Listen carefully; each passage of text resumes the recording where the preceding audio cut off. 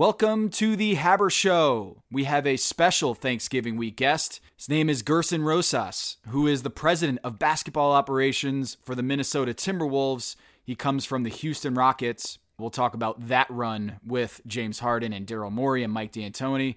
We'll also talk about Karl Anthony Towns and Andrew Wiggins' ceilings. We'll talk about balancing analytics and scouting. We'll go inside the massive culture change in Minnesota, why a celebrity chef is pitching donkey meat to Wolves players, and the reason Gersson filled his organization with diverse voices. If you didn't know, Rosas is the only Latino basketball executive in the NBA, and in line with Thanksgiving week, you can tell he's grateful for this new opportunity in the Twin Cities. All right, and with that, I bring you the conversation with Gersson Rosas.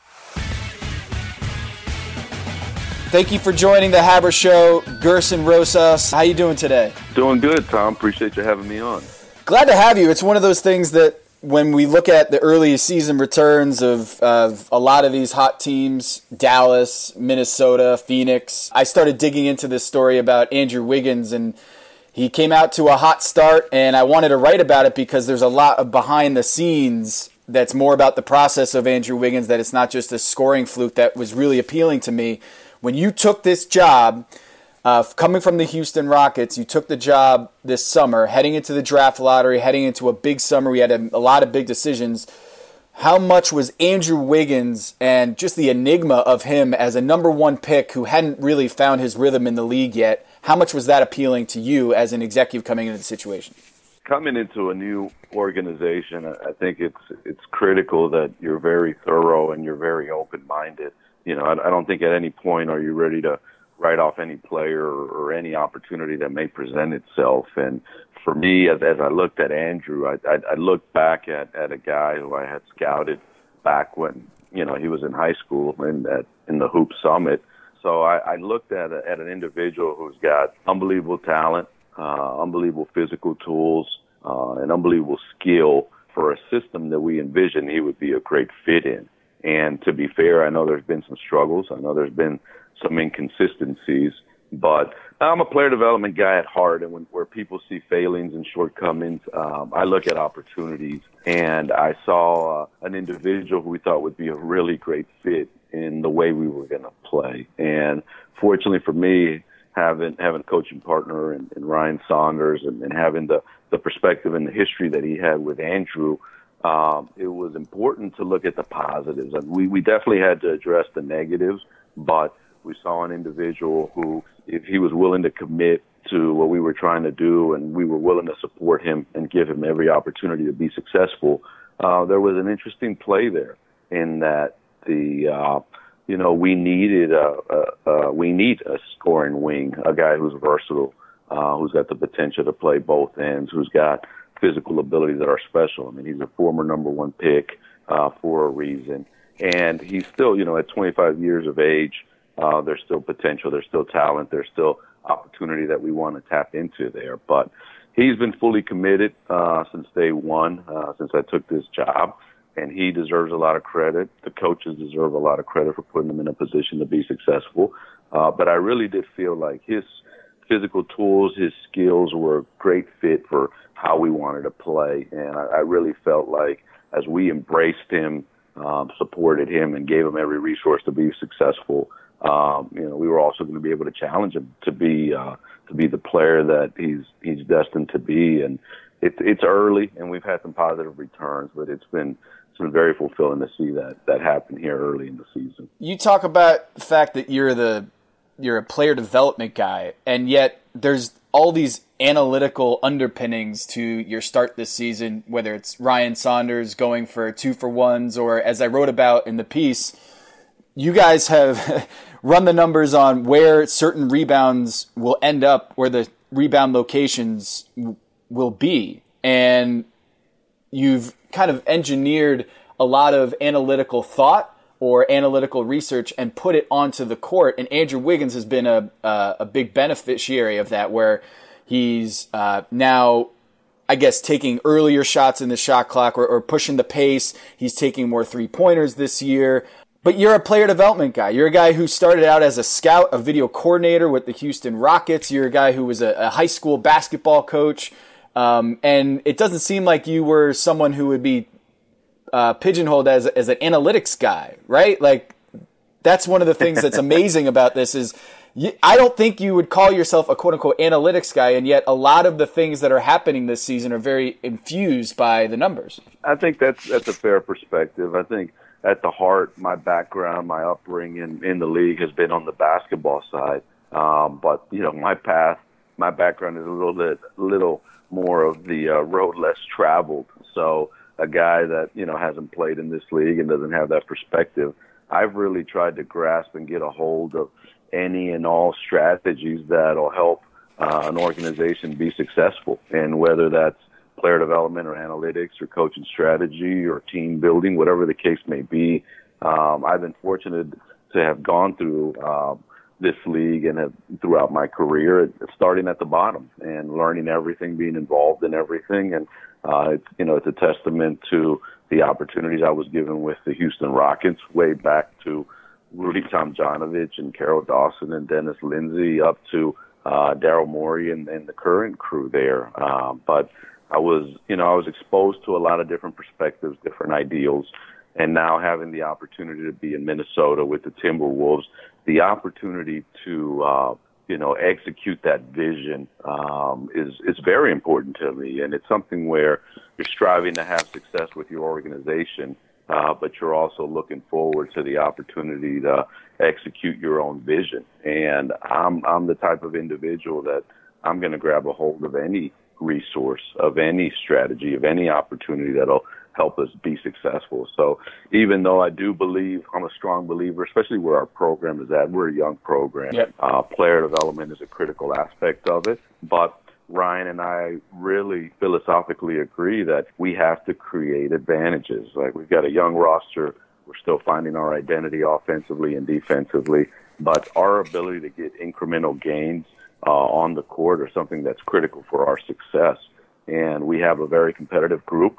We're fortunate to have some great players as part of that core, and Karl Anthony Towns and Andrew and some up-and-coming young players. But at the end of the day, when we talk about our philosophy, when we talk about our identity, that's it. It's creating advantages. It's finding ways within the game to have success. And whether that's 2-for-1s, whether that's Ryan, offense, defense substitutions throughout the games at key points, offensive rebounding, whatever that may be.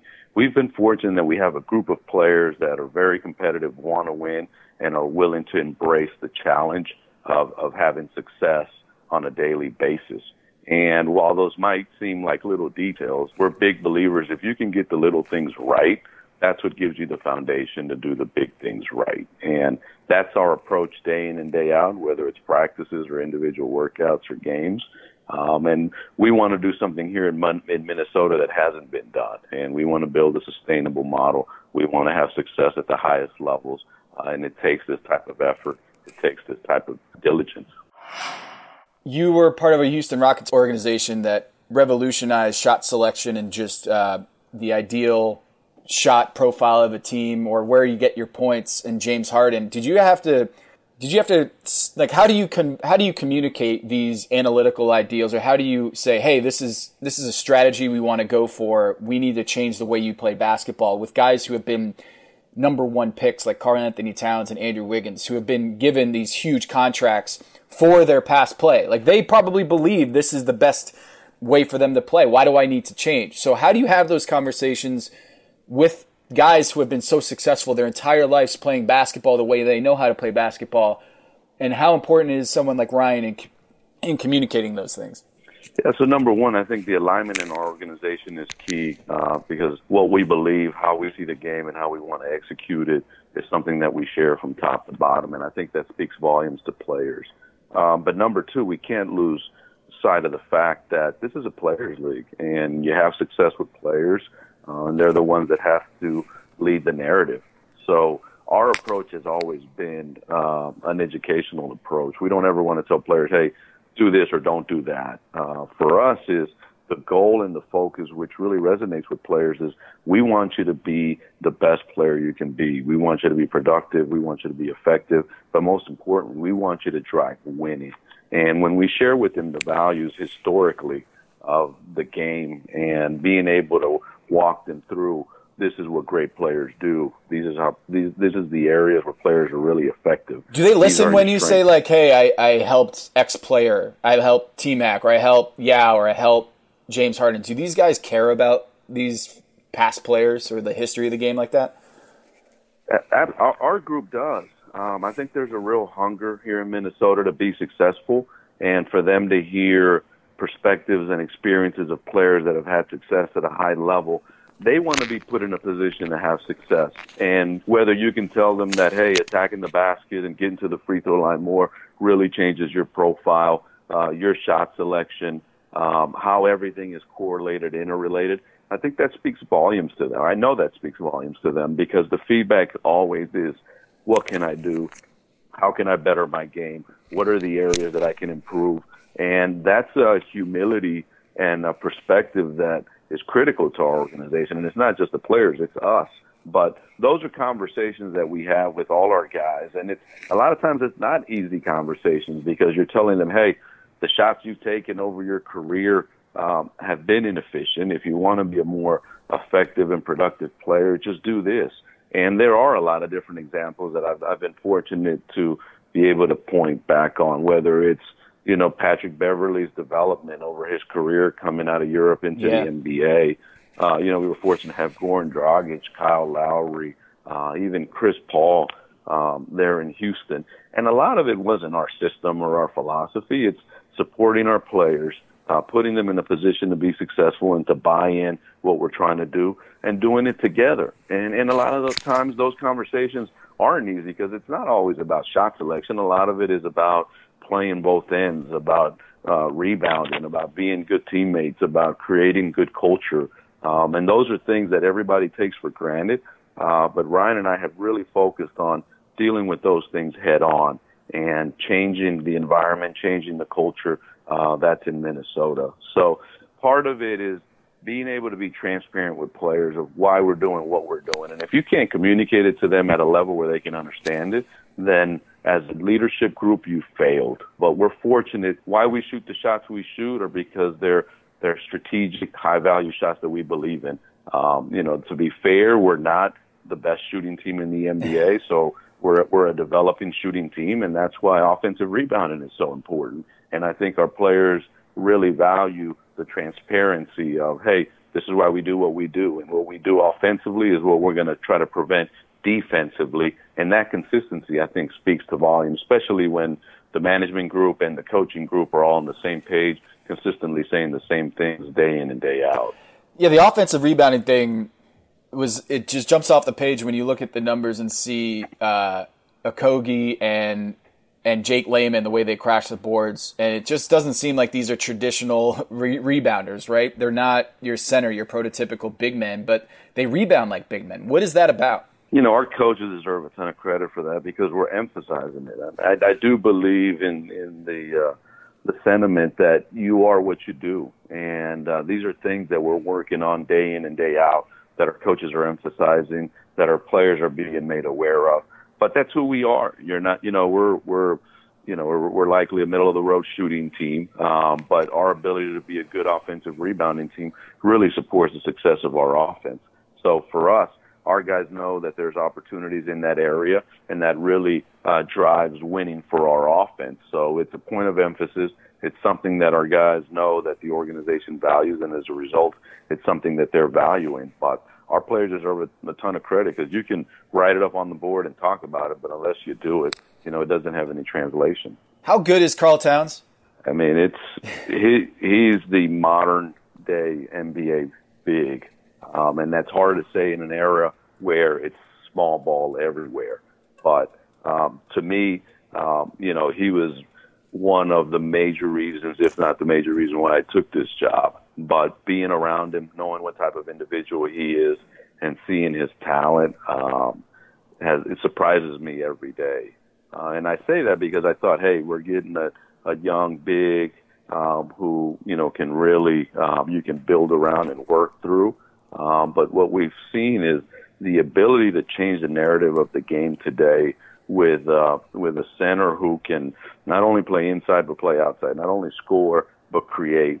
but has an unbelievable high IQ and a high care factor to be successful. What the things that he does on the court are incredibly impressive. People don't get the perspective of what he does off the court and how good of a teammate he is. Like I'd give a lot of the of Andrew Wiggins' success has come as a result of how much Carl has supported him and believes in him and wants him to be successful, which in this day and age, you don't see teammates like that. You don't see leadership like that. But I see an incredibly talented player who not only wants to be great, but wants to be a champion. And for me, understanding that that's who our program revolves around, and the guy who's as hungry and as committed to having success with this organization really excites me, because it lets us know that the future is very bright for us. When Steph Curry won his first MVP, he averaged 8.1 3-pointers a game at a 44% clip. Currently, Karl Towns is at 8.8 3-pointers a game and 44% from three-point land. That's insane, Gers. That's insane. Like, Karl Towns, who was the number one pick for being a center, is now shooting threes at the level of Steph Curry when he took over the world. If you ask Ryan and if you ask our offensive coaches, we probably need to get that up to 11 or 12 because of how well he's shooting it. But it's such good offense, and it's unbelievable. Like, I saw the development of James Harden's step-back three, and I remember all of us in Houston saying, like, man, that's such a tough shot. Like, it's so hard to make that a positive and productive shot, and to his credit, he did it. And now I've got a 7-footer who can do that. And I look back at it, like, I tell our guys, hey, run the numbers. Like, is he shooting that as well as it looks like he's shooting it? And it's an unguardable shot. I mean, James, developed it. Carl is doing it now, and it's just ridiculous. It's not fair for another 7-footer or another center to have to guard a guy like that on the perimeter, and to be able to not only shoot from there, but to be able to step back, to pull up in transition as a center. For us, it changes the way we play offensively, and I know it's unconventional, but that shot is such a good shot, and through some of our shooting struggles, our centers are, arguably our best shooter on the team, and our ability to get him consistent, good open looks are something that's super important for our offense. But that level of impact and what it does to opposing defense really helps drive our offense, because our ability to play, read, and react, and we're basically looking at how teams are going to defend Carl. Are they going to put a prototypical big on him? Are they going to go small? If they go small, our ability to go in the post, his ability to read double teams and move the ball around and ignite our offense. It's really the catalyst for what we do, how we do what we do. And then to put the ball on the deck and just be able to go at the rim, I mean, the skill. It's not just that he's a standalone shooter or a step-back shooter. It's the ability to, if they do overplay the shot, that he can go around and get to the rim. Yeah, no, and that's been a big point of emphasis. Like, we want to get good shots up. We don't want to settle. And his ability to attack closeouts or attack other bigs on the perimeter really allow him to be an unbelievable, productive player. So he's one of the guys that I think when he came into the league, people thought MVP. And I think when they went to the playoffs, we just think that this is going to be a linear projection for these guys. And it's not. It's not a linear projection for a lot of these players, that there's going to be up and downs in their career. But I remember it was just like 2 years ago, Gersson, that he was picked as the guy you want to build around in the GM survey. And then last year he didn't get a single vote. So did you have to prop him up a little bit coming into the situation, give him some confidence or love or something to kind of make him feel like, hey, I still believe in you? Were those conversations that you had with Karl Towns to say, hey, I want to take you as high as you can go? I think, number one, he's such a competitor, and, having opportunities to talk to him once I got this job, and knowing where his motivation was, I don't really feel like he was shaken, Tom. I feel like this organization has gone through a lot of trauma in the last 2 years. So it was almost like, what else can go wrong? And my conversations with him are, we're going to turn the page. We're starting over. We're moving forward. and we're going to do this the right way. And Glenn Taylor deserves a ton of credit, because for me, taking this opportunity was with the chance to do it the right way. And the resources we've been given to build our staff on the front office side, build our staff on the coaching side. Our foundation through this change of this organization has been, we want to be innovative. We want to be player-centric. We want to be family-oriented. But we also want to be championship-driven. And when I had that conversation with Carl and told him anything and everything that we do is going to be looked through those lens, and it's going to be to support you, benefit you, and make you the best player. But with that, there comes a lot of responsibility, and there comes a lot of hard conversations about, if you really want to be a great player in this league, you're going to be challenged and you're going to be pushed. But at the same time, you're going to be supported, because there's nobody that believes in you more than myself and Ryan. And we're going to do everything possible to help you fulfill the tremendous potential of talent that you have.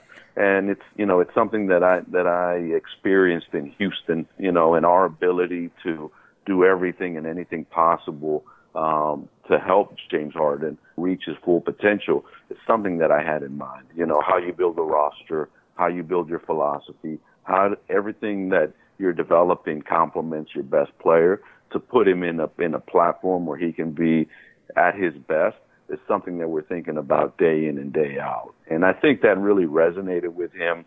I think he felt the support.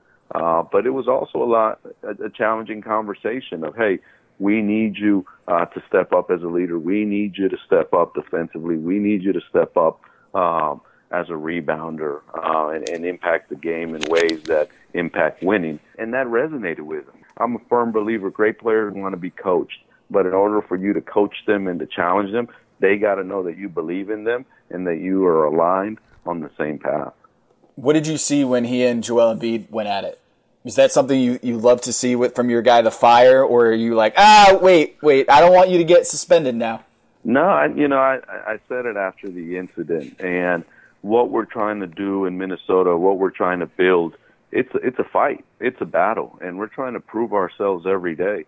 And you don't ever want to see players in that situation because of fear of somebody getting hurt, but at the same time, at some point in time, you have to stand up for yourself. And I was very proud of Carl for standing up for yourself and saying, hey, enough is enough. I'm not playing games. This is what I'm about, because that's what we're about. And I told our guys, I said, hey, we're going to have to fight and claw and earn everything that's going to come our way. And we have a lot of work to do, and that path is long, but that path is headed towards greatness. And anything good in life or in sports or in the league is hard. And our guys understanding that, hey, we're going to have to earn this and we're going to have to work for it, is a natural reality for us. So I thought that was a reflection of who we're going to be. And we're young, we're coming together, we're developing our identity. We're going to take some losses, but we're going to go down fighting, and that's who we are, and that's what we're about. When you look back at your career in the NBA, do you think that you have this opportunity with the Minnesota Timberwolves if it wasn't for that Tracy McGrady trade with the Knicks? I've been very blessed and very fortunate throughout my career. I mean, you're talking about, a kid from Bogota, Colombia, coming to this country as an immigrant, falling in love with basketball and doing anything and everything possible.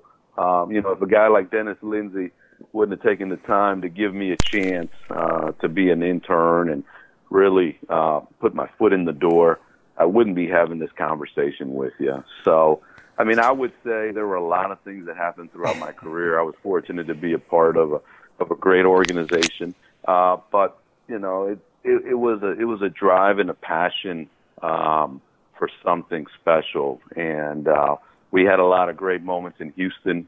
I'm most disappointed because we couldn't finish what we started there in terms of, a championship accomplishment. But, as a group, as an organization, we did a lot of incredible things. And I was very confident that I was going to get to the right place and have the right partnership with ownership and the corporate group and a coach and players to be able to fulfill this vision. But you never know. I'm very blessed to have done what I've done in my career. This has been an unbelievable ride. Where this game has taken me is I'm very humbled, not only to be in the NBA, but to be a member of an Olympic winning team with USA Basketball and Coach K and his staff, to be part of the NBA's Basketball Without Borders, to have the perspective and experiences. I pinch myself every day, and I tell our staff, you can't take this for granted. Like, we're blessed to do what we do, but because of it, you have to be passionate about what you do. And for me, this opportunity in Minnesota is all about that, about doing something that's never been done, about being the first group to establish a championship organization here. And it's an organization that has a lot of great history. But for myself, for Ryan, for our staffs, for our players, we really take pride in the opportunity. And there's a lot of work to do. There's a long road to travel. But day in and day out, the passion and the desire to be great is something that I'm very proud of our group. Yeah, you keep talking about how you have to be creative and use every resource, and like building assets and building draft picks and developing resources to propel your organization further. I mean, that T-Mac trade, I go back to it only because all the pieces matter. That's like the quote from The Wire, like all the pieces matter, where you're going back and you're looking, how did the Rockets get James Harden? And then you see the picks that they got and where they got Kevin Martin and how they got Kevin Martin.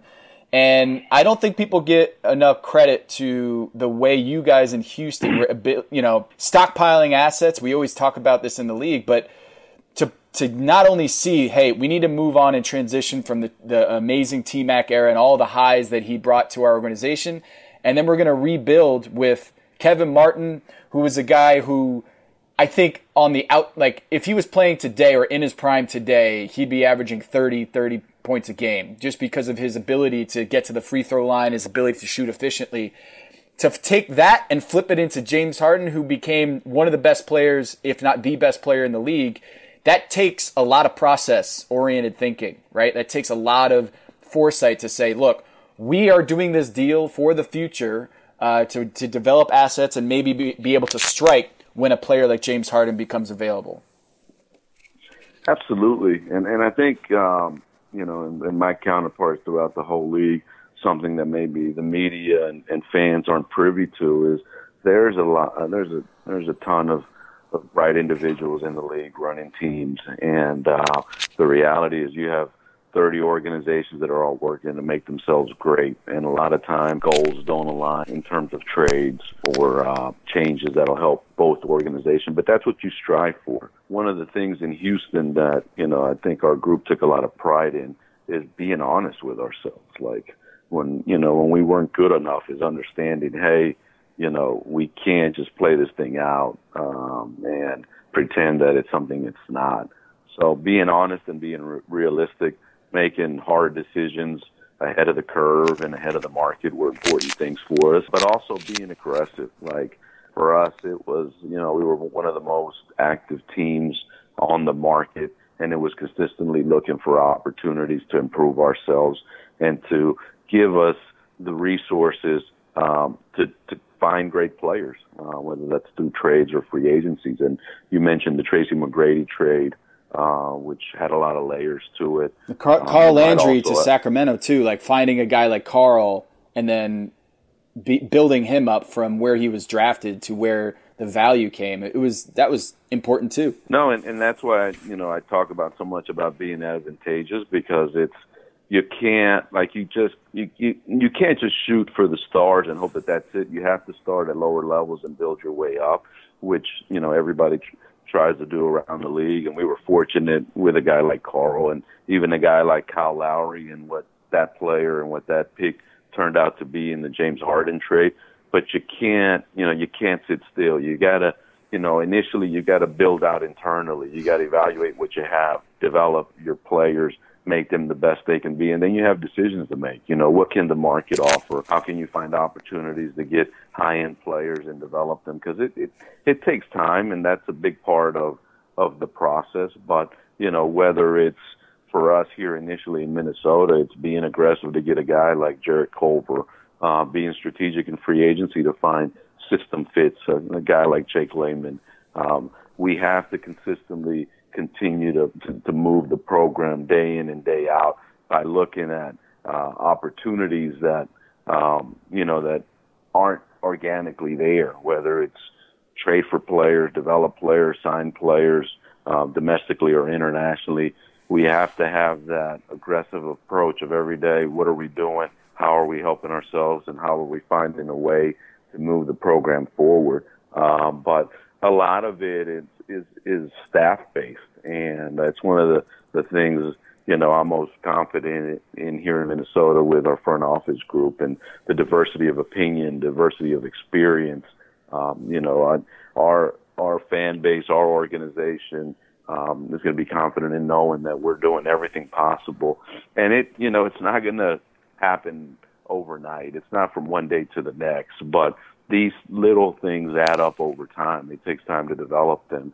We're fortunate to have a core of a guy like Carl and a guy like Andrew that we can build around and continue to invest in. But there's no stone that we're leaving unturned. There's no opportunity that we're not evaluating because where we're at in this day and age, we have to be aggressive. We can't sit still and hope things work out for us.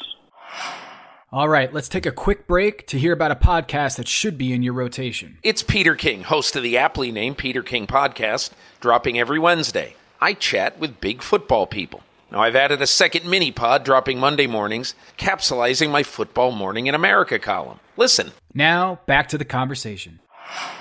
You talk about how players or your organization is player-centric, but what happens when a player like James Harden or Karl Towns, these foundational pieces, go, hey, I want to get that guy on my team? What does that conversation look like? Where they say, hey, like even a few months ago, D'Angelo Russell was saying, hey, I'm going to play with Karl Anthony Towns one day and Devin Booker. If Karl Towns comes to you and says, I want X player, how do you have that conversation with him and be like, hey, we'll do everything we can. We'll look at what's right for our team.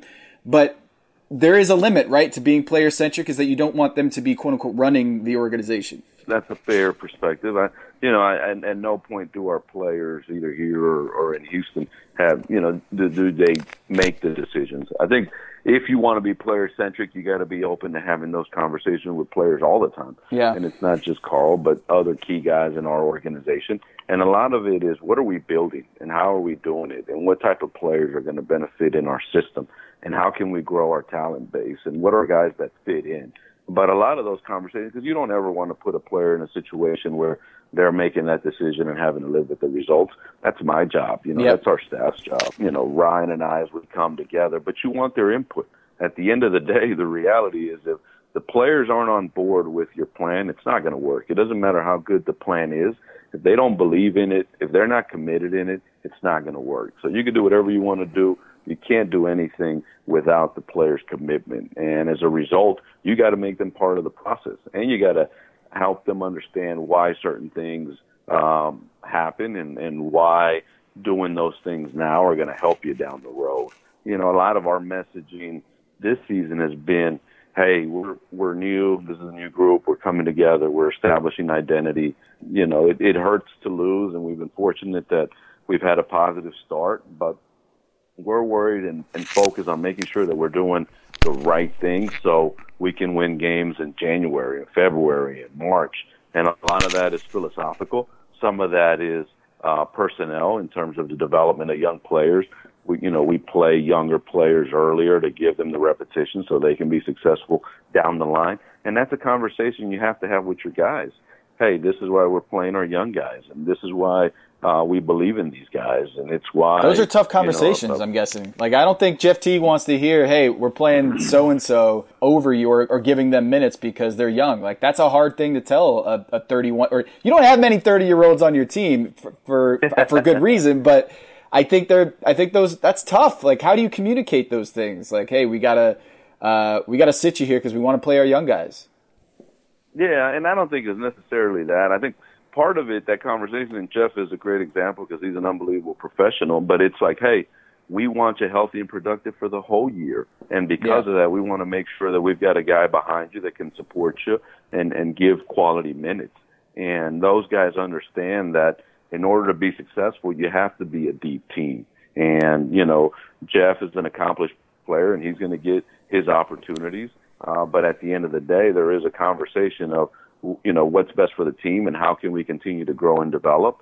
And, we have to have a backup point guard. We have to have a guy that's there to support the team in different situations. And guys understand that. But I think a big part of that is being transparent, being honest, and being comfortable having uncomfortable conversations, because that's a natural part of our job. It's not something that's easy. It's not something that, everybody wants to do every day, but it is a necessity. And I do think players really appreciate the fact that you're going to be straightforward, you're going to be honest, and you can have those conversations. Doesn't mean you have to necessarily agree. And there's a ton of discussion, and I think that's what makes it the most interesting.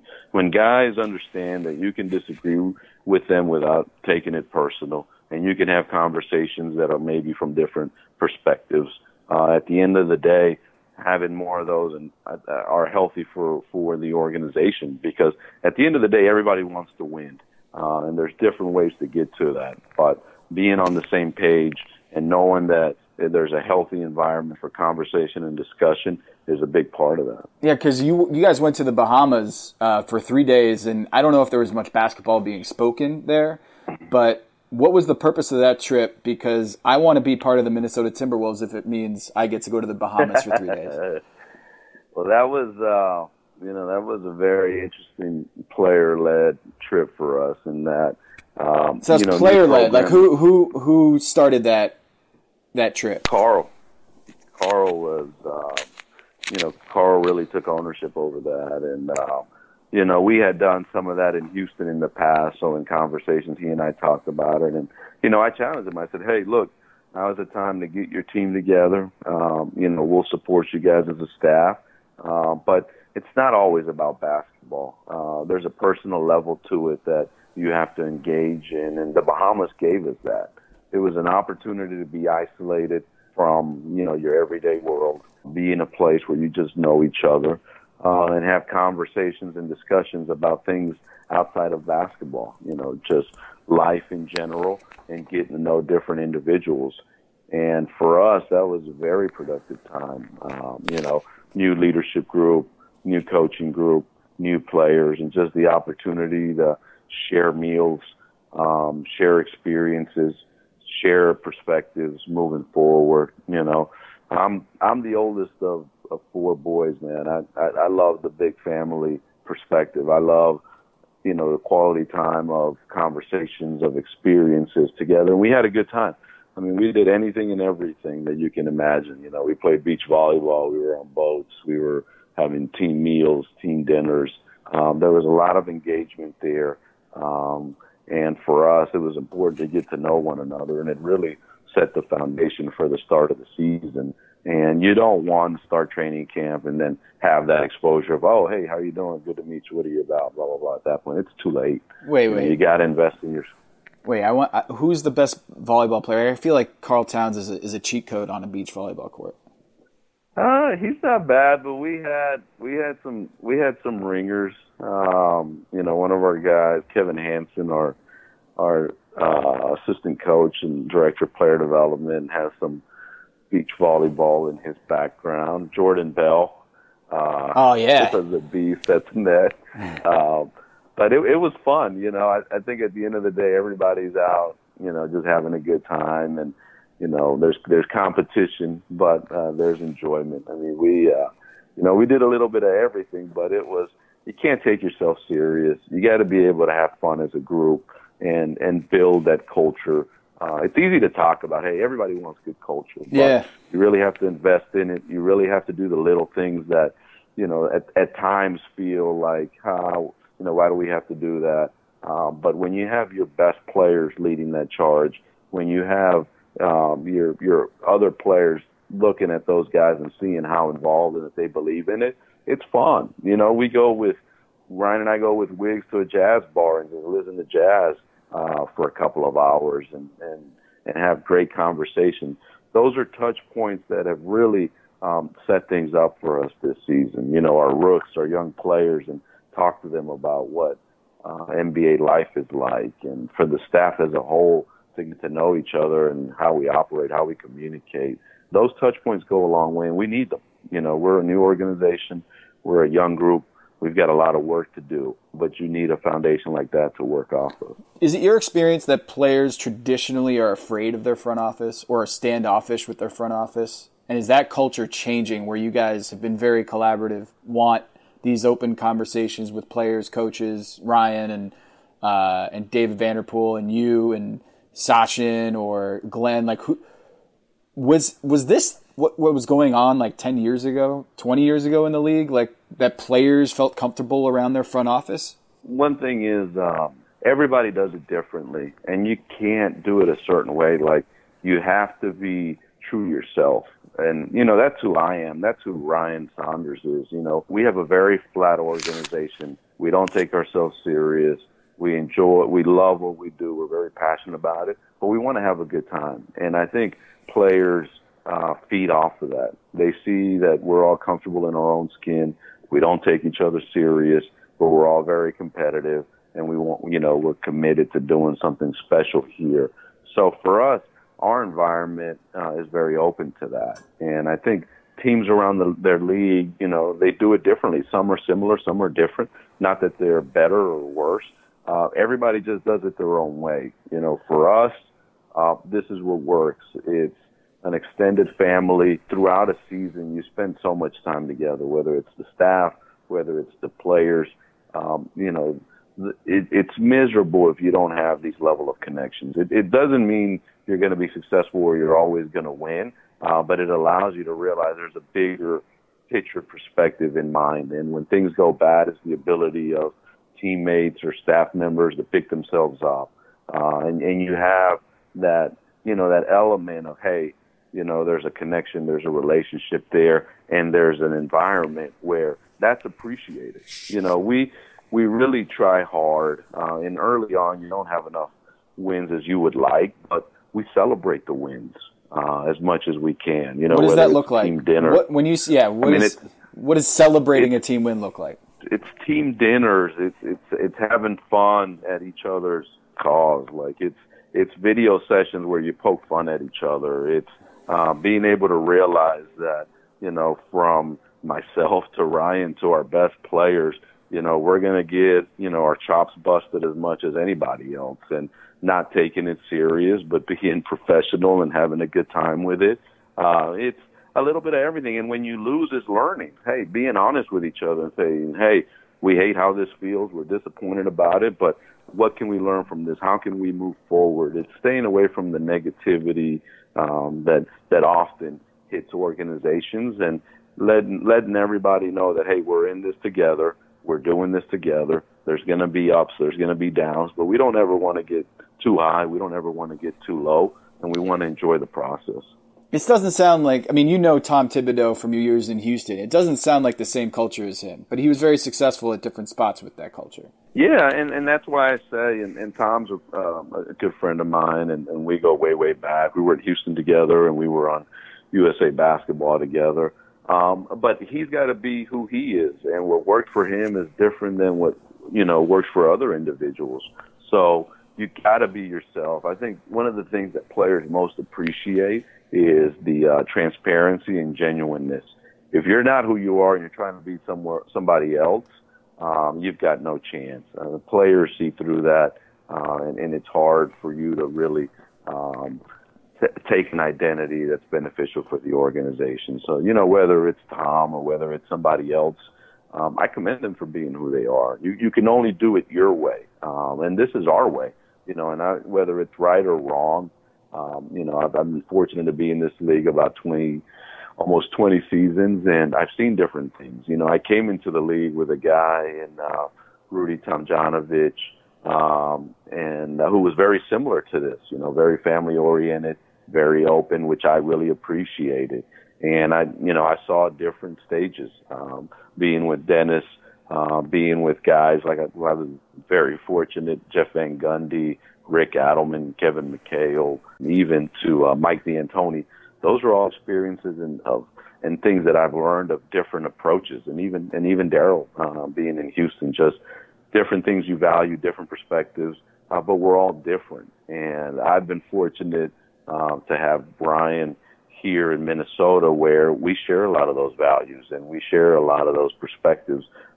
So this process is not something that's forced. It's not something that's created. It's just who we are. You know, we're basketball guys who love what we do. We're going to work our tails off to make this a championship organization, but we're going to have fun along the way. How hard was it to leave the Houston organization, given how much time, energy, pieces of your life to win a championship there? And how do you know when to leave? How do you know, like, hey, we've been to the Western Conference Finals X amount of times. We came this close to taking down the Warriors. I want to see this through, but I also want to take this opportunity. That must have been excruciating.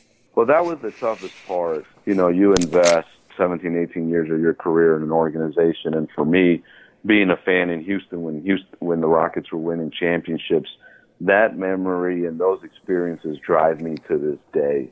And being part of the Rockets organization, that was my goal. I wanted to do anything and everything that I could in whatever role I was to help that organization get back to a championship level. And it was hard. You know, I think the team that we had, we had Golden State on the ropes, and Chris Paul has a hamstring injury. I really thought that was our shot. And Chris was unbelievable for us, but for him to get hurt there, really impacted us. And to me, you understand in your career, these changes are going to happen, and you're going to have to leave. I'm originally from Bogota, Colombia, but Houston is home. Houston is where I grew up, and Houston is where my family is. So I knew that there was going to be a time and an opportunity for me to leave Houston. The partnership with Minnesota, with Glenn Taylor, with Ethan Caston, with Ryan Saunders was the one that I was looking for, and the reason to leave at such an opportune time where the organization in Houston was having so much success. But at the end of the day, we all strive for the opportunity to execute our vision. And Minnesota really gave me that opportunity, and it was something that I couldn't pass up. But it was hard to leave Houston without completing our mission of bringing a championship to the organization. And it's something that, you always look back on, and, you wish you would have had better health. You wish things would have worked out better. But, we lost to a champion in Golden State, and those guys played great, and they deserved to win.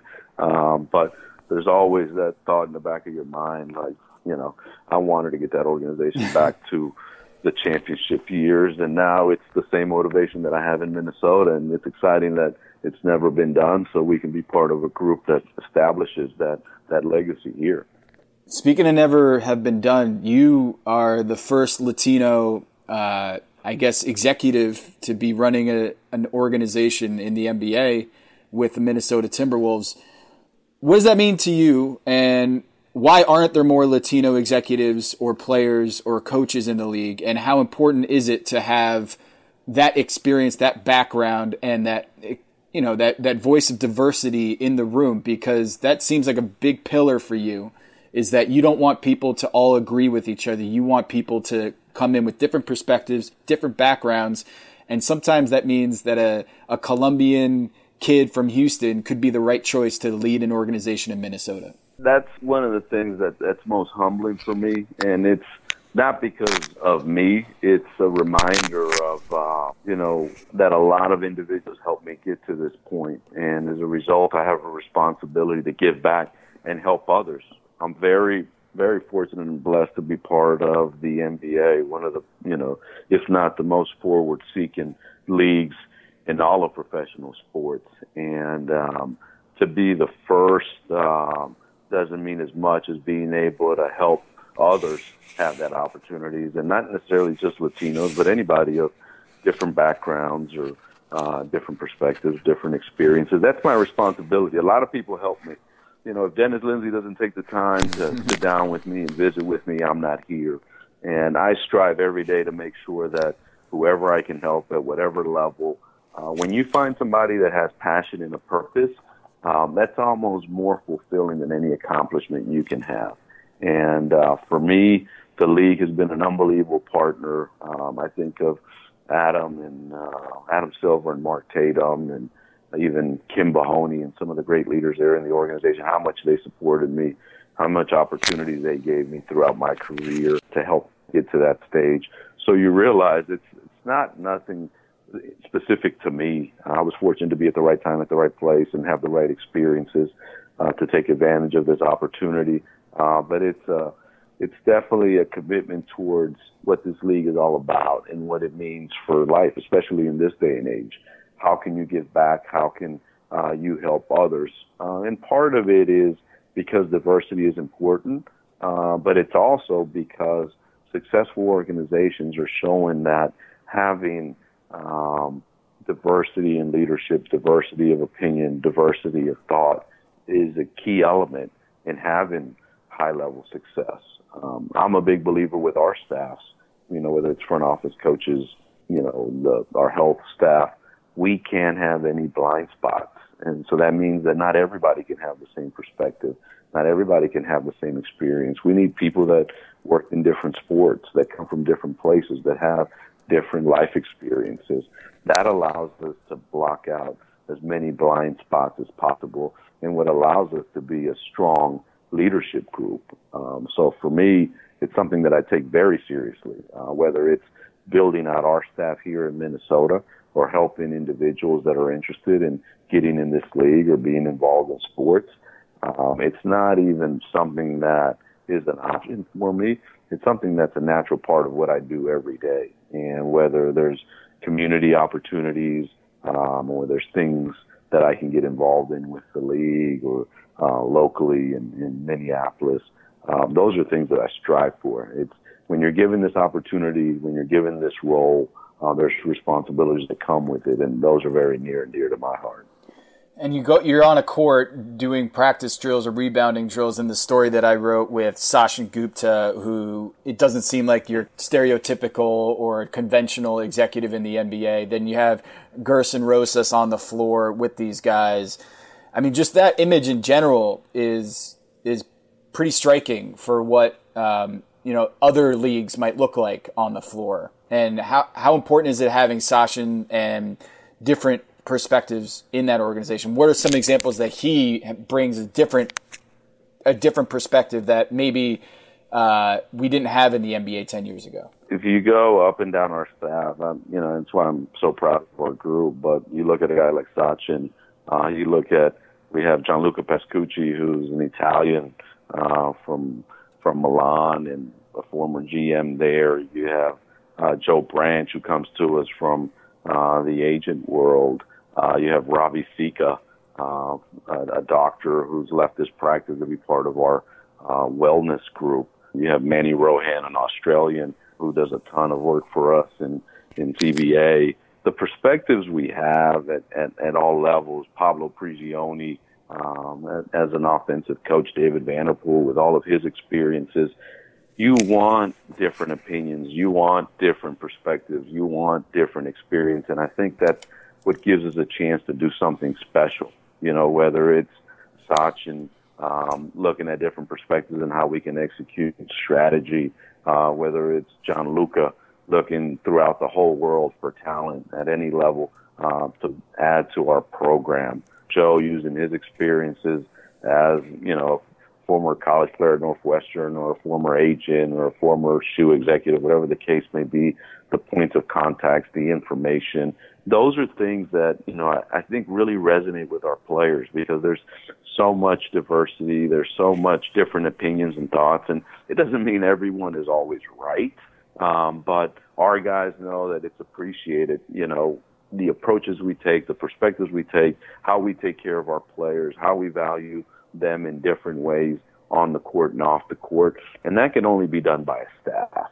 And that's people. You ask what the secret formula is, and it's people. It's putting people in perspective to do great things. And that's one of the things that I'm very excited about because we have individuals in this program who not only have done great things in their career, but they're all different. And coming together, that's what gives us different ideas and different thoughts and different approaches that are going to help us build competitive advantage. What is the most bizarre food that Andrew Zimmern has made you eat? Oh, man. We actually had the rollout here in New York a couple of months ago, and the food has been ridiculous. Like, our guys are so spoiled, and our staff is as well. But you have James Beard award-winning chefs personalizing your meals for breakfast, lunch, and dinner, and even takeaway. It's like you have to pinch yourself. Like, hey, this isn't a reality, but it's a testament to Glenn Taylor and the commitment to our vision here. But he was speaking up the not that we've done it, just to clarify, but he was speaking up the value of donkey meat in one of our platforms where we were discussing nutrition. So for those who don't know, Andrew Zimmern is the face of the Food Network show Bizarre Foods with Andrew Zimmern, and one of the most iconic shows. I'm a big foodie, so I love this stuff. And so Andrew Zimmern is now working with the Timberwolves to craft some meals or craft a diet program, food program for the team. And now he's making Karl Towns eat donkey meat every meal. Wow. Breaking news. We have not approved that, and it just speaks to the diversity of opinion and thought. Oh, yes. That's okay. That's not one that's been approved by Dr. Sika or the nutrition program yet, but I give Andrew a ton of credit for expanding our boundaries. What are the virtues of donkey meat? Why should I be eating donkey meat, according to Andrew? He was pretty strong on the values of protein and, just the benefit that he's seen and studied and explored. And I don't think it's getting through our wellness program yet, but I always appreciate different opinions. So Andrew's definitely brought a different perspective to us, which we really value and appreciate. So what did you eat donkey meat? What was the meal like when you're eating alongside or hanging out with Andrew Zimmern? Didn't eat donkey meat. They were not serving donkey meat, but a lot of it is great discussion. And, we know basketball, they know food. And when we talk about different things with players, and it's the diversity of where players are at in their physical careers. There's stages where they need to add weight and strength, and there's stages where they need to reduce inflammation and get leaner and get lighter. And their ability to connect those dots for us from a nutrition perspective is critical. Foods that not only are good for you but taste good for you are important. The education for players of the value of eating breakfast and eating good meals and making sure you're properly nutritioned and that you understand what are the right foods, what are the things that don't work for you, when are the best times to eat, pre-game, post-game, all those situations. Those guys have a breadth of knowledge, and it's always great to challenge them because they're coming from an outside space, and that's something that I really appreciate. Sometimes you can get so caught up in the basketball and the NBA world of routine. This is why we do what we do. It's always been done this way. For us, we constantly have to challenge that. Why do we do that? Why do we do shoot around the way we do? Why do we do travel the way we do? Why do we do our individual workouts the way we do? And we're fortunate we have a head coach, we have a coaching staff, we have a group that's very open to change and to trying different things. A lot of it is going to lead to failure, and a lot of it you don't get anything from it. But the one time you do have success, those are elements that are program changers, and that's what we're constantly striving for. And to have experts in their field like Andrew and Gavin Kaysen, and to use that intellectual knowledge within our program is something that we're very proud of. So I used to live in South America. 4 years of my life were in Sao Paulo, Brazil, and you are a native of Bogota, Colombia. I want to ask you, what is the best Colombian meal or best Colombian dish that people don't know about out there? So, you have to reference yourself better, Tom. You lived in Miami, so you were exposed to a lot of Colombian food there. But I will tell you, my all-time favorite is in Bogota is the city that's cool. It's not necessarily cold, but it's cool. So soup is a big thing.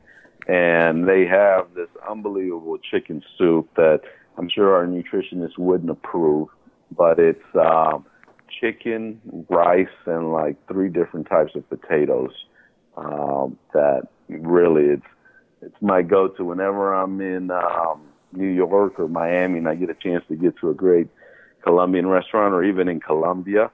The ajiaco soup is definitely something that flies below the radar. I'm writing it down. How do we spell it for those who are listening? Ajiaco. Ajiaco soup. Yep. All right. Yeah. I'm in. I didn't get that in Miami, out in South Beach. I didn't get enough of that. But I did take my wife to Cartagena when I was in Miami, which is, for those who don't know, Cartagena is basically the Caribbean. It's the Caribbean. It's right there. It's like an hour and a half away from Miami, and it was incredible to like basically hop on a flight and you're in South Beach and then end up in Colombia like that. It was incredible. It was a beautiful city. The walled city was incredible, and I know people have this stereotype or this image of Colombian and drug cartels and kidnapping and all this. We had an amazing time. One of the best vacations I've ever experienced. No, the secret's out. I try to go back to Colombia every summer, and between Cartagena and Medellin, the tourism rates. Colombia's a hot spot now, and it's very, very encouraging to see how far the country's come since I've been in the States. Beautiful country, and we're very blessed to have some peace and tranquility so others can experience it and see it for themselves. Wait, so you going to Carta next time with Carl? Like you're gonna say, Carl, if you want to do another one of these, we're gonna go to Cartagena. Big supporter of Colombia to our players, and I think those are experiences, and especially because it's nearby. But it's unbelievable experiences, and there are a lot of NBA players that have gone out there, and a lot of NBA personnel. Because whenever somebody's going to Colombia, I get the mandatory call of where do I need to go, where do I need to stay, and where do I need to eat. So based on that high-level survey, I'm very confident that NBA engagement is pretty high.